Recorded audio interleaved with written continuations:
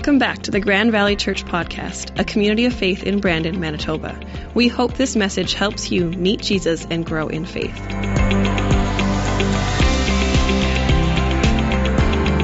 So I mentioned earlier we are launching into a new sermon series today, but it's not really a new sermon series. It's kind of an old one at the same time, because back in April we started a series about spiritual gifts, and that's what we took a break from it for a little bit, and we talked about how do we connect with God, and now we're coming back to this series to dive into it.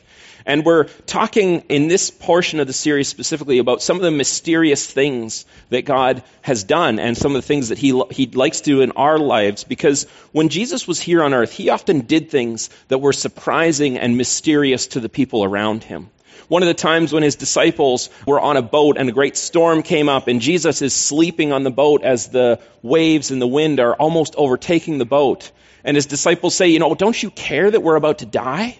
And Jesus gets up and He rebukes the wind and the waves, and instantly the lake is calm. And they're like, whoa, this guy can control the weather.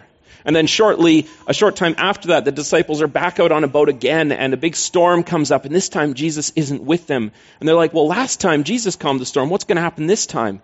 And then all of a sudden Jesus appears, and He's walking on water through the storm to His disciples. And they're like, whoa, He can walk on water too. And twice He fed great crowds of people with only a few loaves of bread and a few fish. He fed thousands of people. And then there were the healing miracles, times when He would encounter people and they would be instantly healed of their afflictions, or they'd be delivered from the effects of evil spirits in their lives. And then came the two big ones. Near the end of His ministry, He comes to His friend's place, Lazarus. And Lazarus has been dead for 4 days in the tomb. And Jesus says, no, he's fine. And He calls Lazarus out of the tomb. And Lazarus comes back to life. And everyone goes, whoa, He can even bring the dead back to life. And then a short time after that, Jesus does it for Himself. He's crucified on the cross, laid in the tomb for 3 days, and He comes back to life. And everyone's like, whoa, how can this be? They didn't believe it at first. Even His own disciples didn't expect it. See, when something mysterious happens, we have a choice. We can either dismiss it or we can choose to learn about it. And the problem is when we dismiss it, we miss out on what God is doing. In fact, Thomas Jefferson, the third president of the United States, he struggled with Scripture and he struggled with the Bible, and especially these parts of the Bible where God was doing amazing things. And so he took it upon himself. He took the King James Version of the Gospels, just Matthew, Mark, Luke, and John, and he started taking a razor blade to them. And he cut out every single instance where Jesus did something miraculous, or any mention of the divine, or any mention that He was the Son of God. And all he wanted that he left, the only portion he could understand was saying, we're just going to compile this to the moral teachings. And so Jefferson dismissed massive portions of Scripture because he said, I can't deal with those. I can't understand that. I can't believe that. So all I want to keep is the moral law. And in fact, they call it the Jefferson Bible. And it's horribly disappointing and empty to read because it misses all the things that God does. See, when something mysterious happens, we have a choice to make. We can either dismiss it or we can choose to learn about it. And when we dismiss portions of who God is, we miss out on what God does and what He has for us. And so that's the lens I want to have as we venture into this topic of spiritual gifts again, of saying these things may feel mysterious or strange to us, but are we willing to lean in and learn about them instead of writing them off and dismissing them? Because when we dismiss, we miss out. And so we're coming back to spiritual gifts, and back in April we introduced this definition. We said spiritual gifts are a specific ability that's given to all followers of Jesus by the Holy Spirit for the sake of ministering to one another. And these are different than from something like a natural ability, something you're born with, something like perfect pitch, where if you don't have perfect pitch by age 3, you won't have perfect pitch. You can't develop it. It's a biological gift. It's something that just happens. Or there's also the category of learned skills. Something like playing an instrument isn't a spiritual gift. It's a talent that's learned over time of practice and developing. But spiritual gifts are different. They're given to us by the Spirit for this purpose of ministering to one another. And our whole foundation for spiritual gifts actually goes back to Jesus' baptism. When Jesus began his ministry, the first thing that happened was when Jesus came up out of the water, the heavens opened up, and something like the Spirit of God opened and descended like a dove and settled on Jesus, and a voice from heaven calls out and says, "This is my dearly loved Son who brings me great joy." And this is the beginning of Jesus doing his ministry, the beginning of things starting out and changing. And everything that Jesus did happened after his baptism and happened because of the Holy Spirit empowering Jesus. And the same Holy Spirit that empowered Jesus to do his ministry is the Holy Spirit that's been sent to dwell in each one of us so that we have the ability to have spiritual gifts for the sake of benefiting the church, so that we can build one another up. And so the Holy Spirit gives these gifts to us for a purpose and for a reason. That's what we're going to explore and dive into. And one of the questions that always comes up when we talk about spiritual gifts is, well, how do we know? How do we discover our spiritual gifts?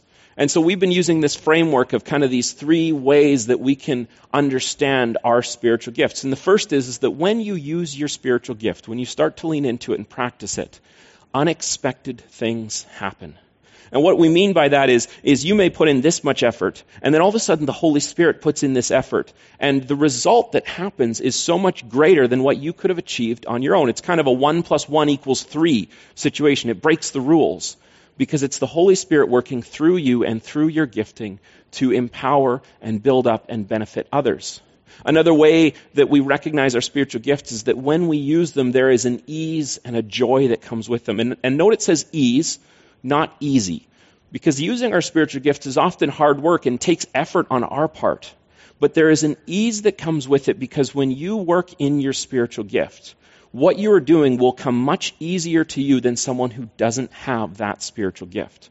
And actually this is one of the things that can cause tension, because you may have a spiritual gift and not know it, and then you're like, isn't it this easy for everyone else? And everyone shakes their head and goes, no, it's not. And then you go, oh, maybe this is a spiritual gift for me. That's why I find it easy. And there's a joy, there's a thrillingness that comes with this.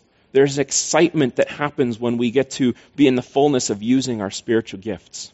And lastly, it's often the case that other people are the ones who will point out the gifts that you have. We sometimes can't see them. But when you sit around with someone who knows you and they see the way you work and they see how God has worked through you, and they'll start pointing out to you, you have this gift and I've seen it because of that. And you might go, oh, I just thought that was normal. Well, for you it is normal because it is your gift. And so sometimes we need other people to point out these gifts. And throughout this series, we've been relying on the work of a theologian known as Bobby Clinton, who took the spiritual gifts in Scripture and he broke them into 3 categories that worked really well. And these 3 categories, he breaks them into our love gifts, word gifts, and power gifts. And so love gifts are the gifts that empower us to reveal God's love for other people. And the 4 gifts in that category are guidance, which is the ability to help people make the decisions they need to make, to be able to see an end goal and help kind of guide someone to the steps they need to take. Sometimes it's called administration, but I like guidance better. It gets to that heartbeat quicker. And then there's also the gift of mercy, which is a desire and a gifting of the Holy Spirit to alleviate other people's suffering. It's a compassionate gift that shows God's presence through his love. Then there's the gift of helps, which is often task-focused. It's about being part of a team and being able to do something that helps move the mission of the church forward. And then there's the gift of giving. And we are all called to be generous. We are all called to be people who live generously with our lives, with our faith, with the resources God has given us. But some people get uniquely gifted with this desire and motivation and the means to be able to give generously above and beyond to the message of Jesus being shared and spread throughout the world. And the church doesn't get to just rely on people with the gift of giving. But some people have this unique gift that's called giving. And so that's kind of the love gifts in a nutshell. And if we move to the word gifts, these are the gifts that reveal who God is, what he desires, and what his plans are. And we kind of further broke the word category into 2 kind of subcategories where we say there's strengthening gifts that are about building up one another. And those are the gifts of encouragement, which is giving, like the word encourage means to give courage. It means to share words of Scripture, to share words of information that help people have the courage to take the steps they need to take. There's also the gift of shepherd, which is this long-term care of a group of people, whatever size that group may be. It's a gift of helping people over a longer time period grow into maturity. And often the gift of shepherding has a little bit of a whole bunch of other gifts blended in together. And so sometimes it's mistaken, but it's a vital and critical gift for the church. And then there's the gift of leadership, which is about drawing people together and organizing them around a common mission and the common goal that God has given to us. And so those are the strengthening side. And then the proclamation side are about presenting who God is, to reveal his plans, to reveal who he is, what his desires are. And those fall into three more of saying teaching, which is the gift of explaining Scripture in ways that help people understand. There's the gift of evangelism, which is a passion for communicating who God is in relevant ways. And the gift of evangelism isn't measured by how many people respond. It's measured by your desire of saying, I want to share and to tell people about God's love for them, to tell them how great Jesus is, to tell people what Jesus has done for them. And then this last one in the word category, apostleship, is an entrepreneurial type gift. It's often the gift of people who just feel compelled and led by the Holy Spirit to often start new things or new expressions of the church. Often church planters fall into this category, but often business leaders have this apostleship gift because it's about starting something new and breaking forth God's kingdom into new areas where it has not been before. And we've had this kind of common theme for the word and the love gifts where we've said if you don't have a specific word or a love gift, then those gifts are a discipline for you to learn. So you may not have the gift of evangelism, but all of us are called to be able to share our faith. And so that's a discipline to learn, to say, how do I communicate who God is well? Or maybe the gift of mercy. You may not have that inwards draw to say, I just want to be there to walk with people, to show compassion and love. But all of us are called to love one another. And so mercy is a discipline that we can learn if it's not our gift. And so that's kind of a wrap-up of those first two, and I've gone through them super fast. So what I want to encourage you to, if one of those kind of made your mind go, that one might be me, can you do me a favor? Can you head to our website sometime this week and listen to the podcast of the time when we slowed down and we dwelt on just the love gifts and just the word gifts? Because I don't want you to miss out on your gift. I want you to be able to learn and explore because there's so much that happens when we discover our gifts. And so that leads us to the third category, and that is the power gifts. And power gifts are the gifts that reveal that God is present with us now and display his supernatural power. Now, we know that God is always with us, but when power gifts happen, they kind of make us go like, whoa, God is really in the room. He kind of makes us aware that God is often with us always, but they make us it's like we've tuned in to recognize. And these power gifts have this ability, they display God's supernatural power. Now, all the gifts are supernatural in basis, but the power gifts often just kind of open our eyes to what God is doing in a bigger way. And so that's what we're focusing on in this chunk of the series, is we're going to take a walk through the power gifts and dive into how God has uniquely equipped people in this room right here to do things that reveal God's presence and his supernatural nature. But we want to make sure that we express these in healthy ways. See, the power gifts require a common foundation so that we can express these in healthy ways, because all of us come from a different background and have different experiences with the power gifts. Maybe when we started this series back in April, you were just like, okay, we just got to get to the power gifts. That's when it's going to get exciting. I want to see this. You've been exciting. You've been on the edge of your seat waiting for me to get to this chunk of the series. Or maybe you've been kind of, a little cautious. You're like, I don't know, Brian. I don't know what you're going to say. This seems a little weird. And sometimes they do, but there's good in the weird. Or maybe you've come to this and you were like, I left my last church because they started talking about all this stuff. Like, let's not talk about it. Let's just not go into this area. Let's leave it alone. But I want to invite you. There's something so much more that we can find when we lean into the fullness of who God is and what he has for us and what he wants to give to us.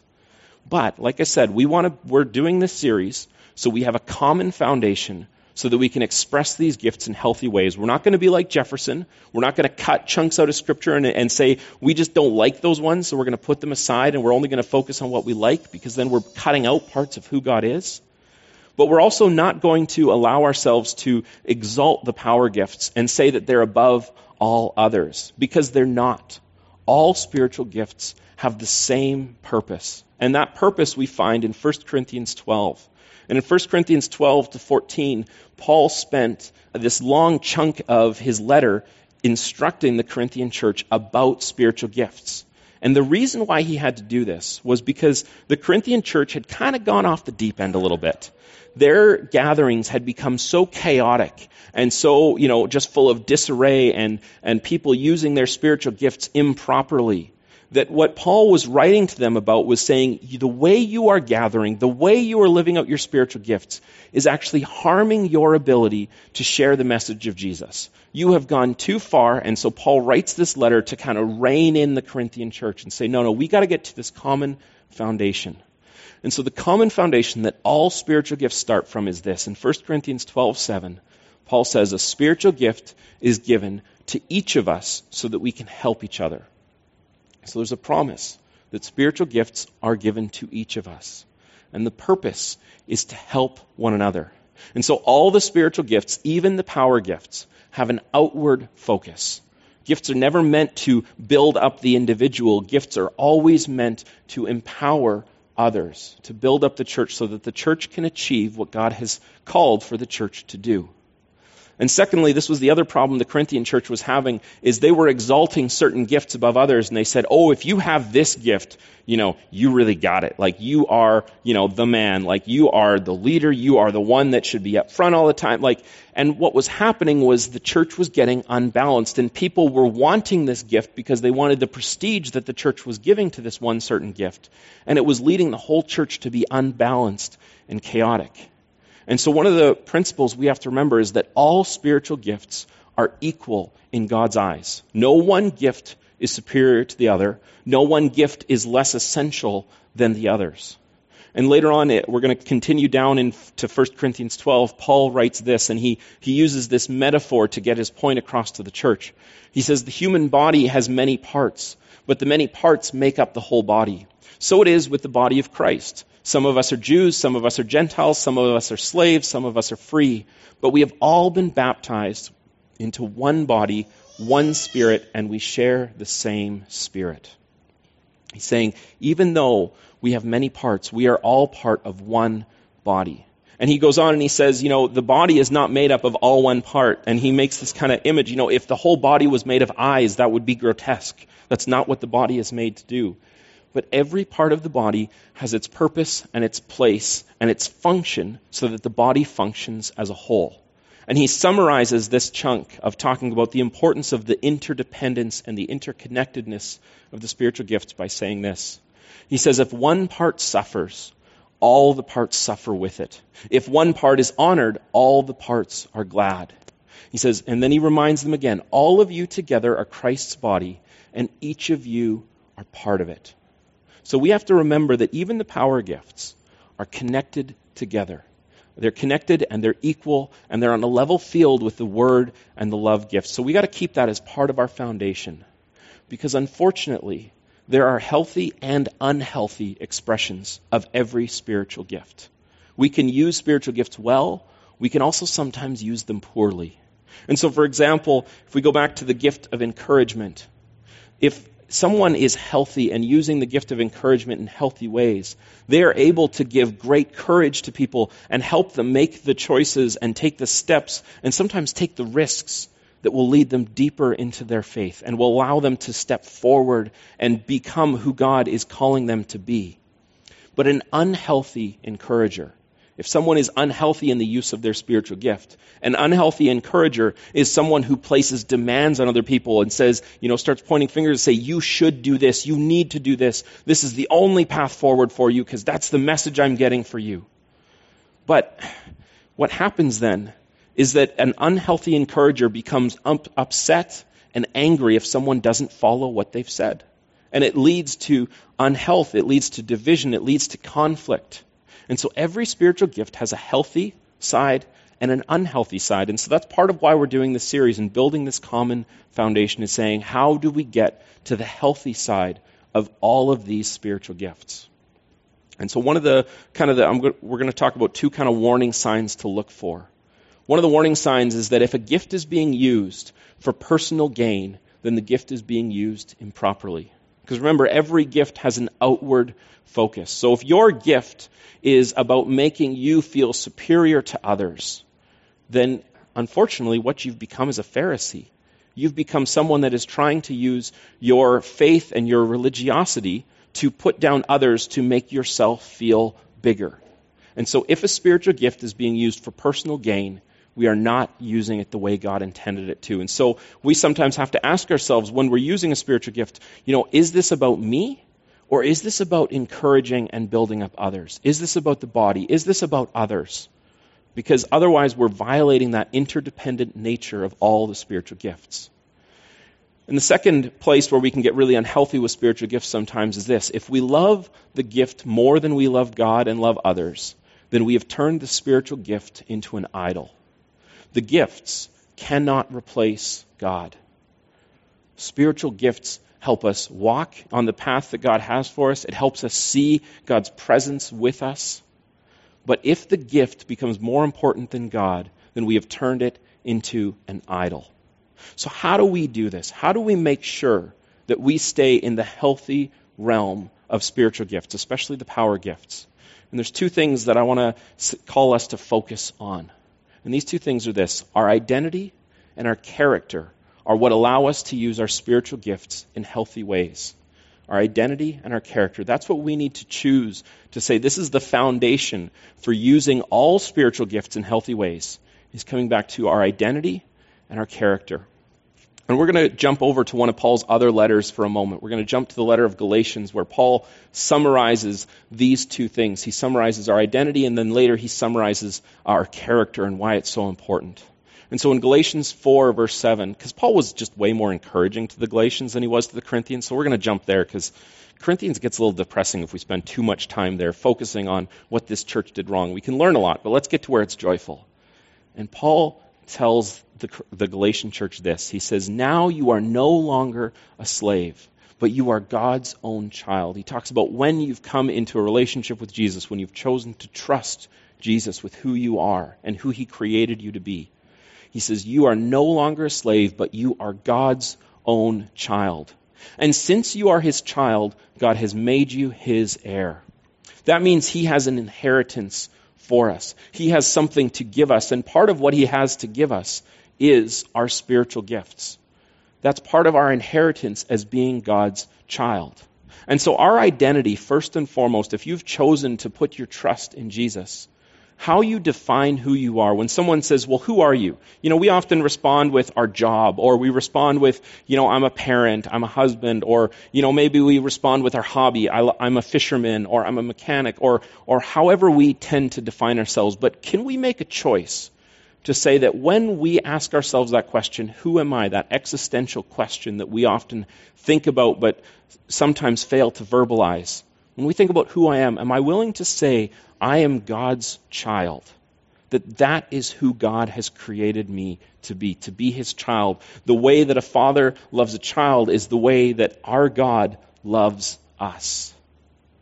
And because of his love for us, we are his heirs, and he has an inheritance. He has something he wants to give us. Like every parent desires good things for their child, so does God desires good things for us. So when we think about spiritual gifts, we have to place our identity as a child of God first and foremost before our identity is being based in what our spiritual gift is. So right now I'm using my spiritual gift of teaching. And I don't say I am a teacher. That's my identity. No, my identity is I am a child of God.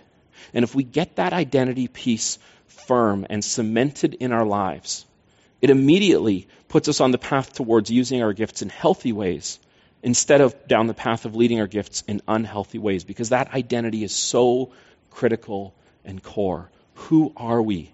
We are children of God. And then a little bit later in Galatians, Paul talks about what the Holy Spirit produces in our lives, and he gives this list of characteristics. And he says, this is what the Holy Spirit produces, this kind of fruit in our lives: love, joy, peace, patience, kindness, goodness, faithfulness, gentleness, and self-control.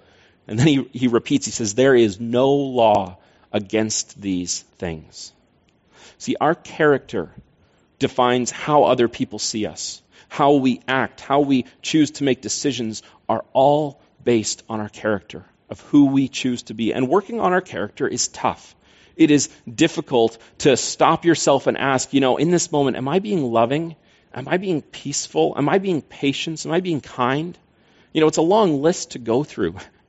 But these are the characteristics that help us be close to who God has called us to be. So are we willing to lean into this? And so there's two questions that I want us to kind of pose at ourselves. Before we ask, what's my spiritual gift? We need to ask two questions. How secure is my identity? And how is my character growing? How secure am I in knowing that I am a child of God? How secure are we in that being the root and the foundation of who we are? And secondly, where is my character growing? Which one of these characteristics of what the Holy Spirit produces in our lives are we trying to focus on? And don't try to focus on the whole list at once. Pick one and focus on it for a time period. And then when you feel like I've made some progress in that, then add a second to it. Because if you look at the whole list, it just feels daunting. But it's simple to say, am I being more loving?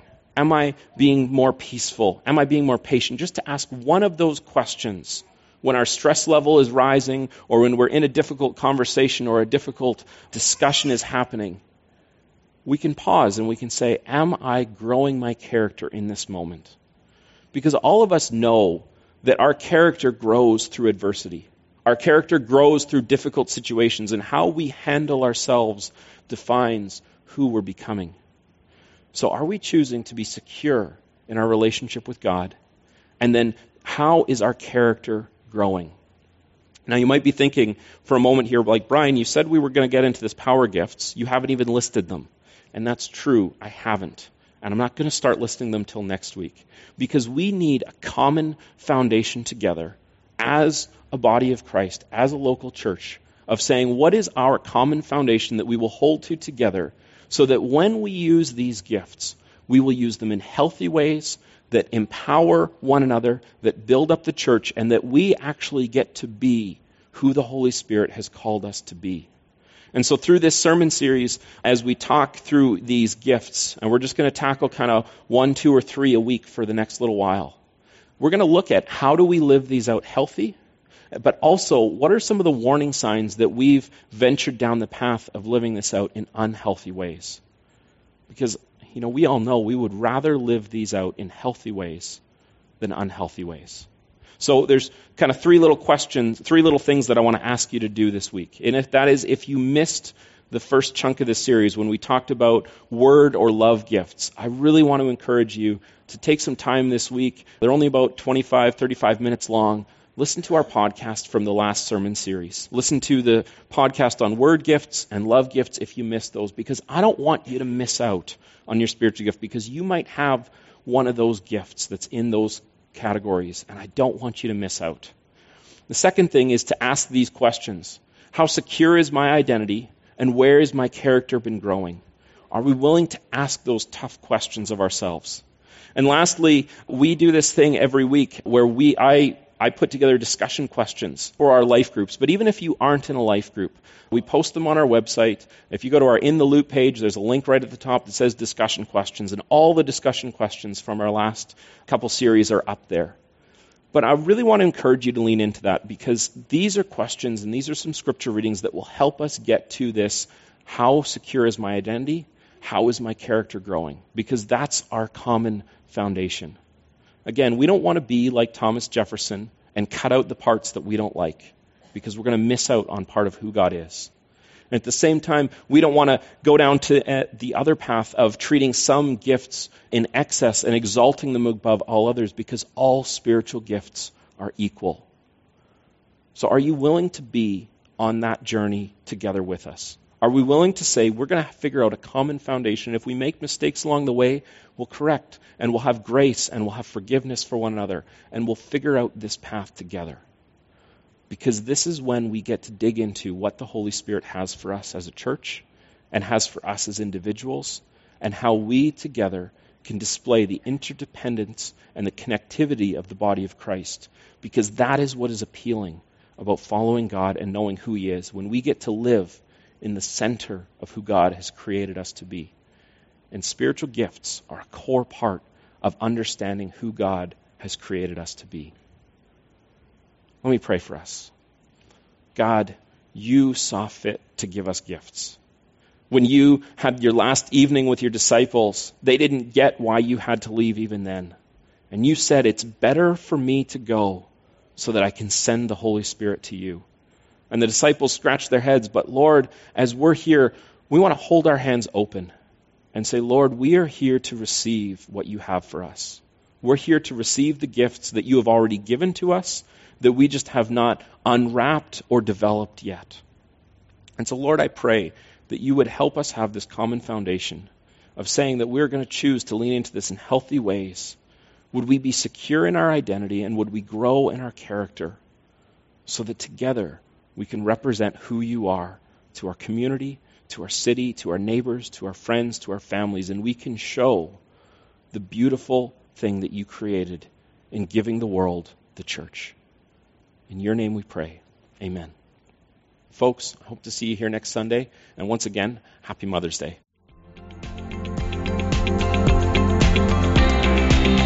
We hope this message helped you to take the next step in your faith journey. If you're in the area, we'd love to have you join us Sundays at 11 a.m. You can find out more about us by going to mygrandvalley.ca.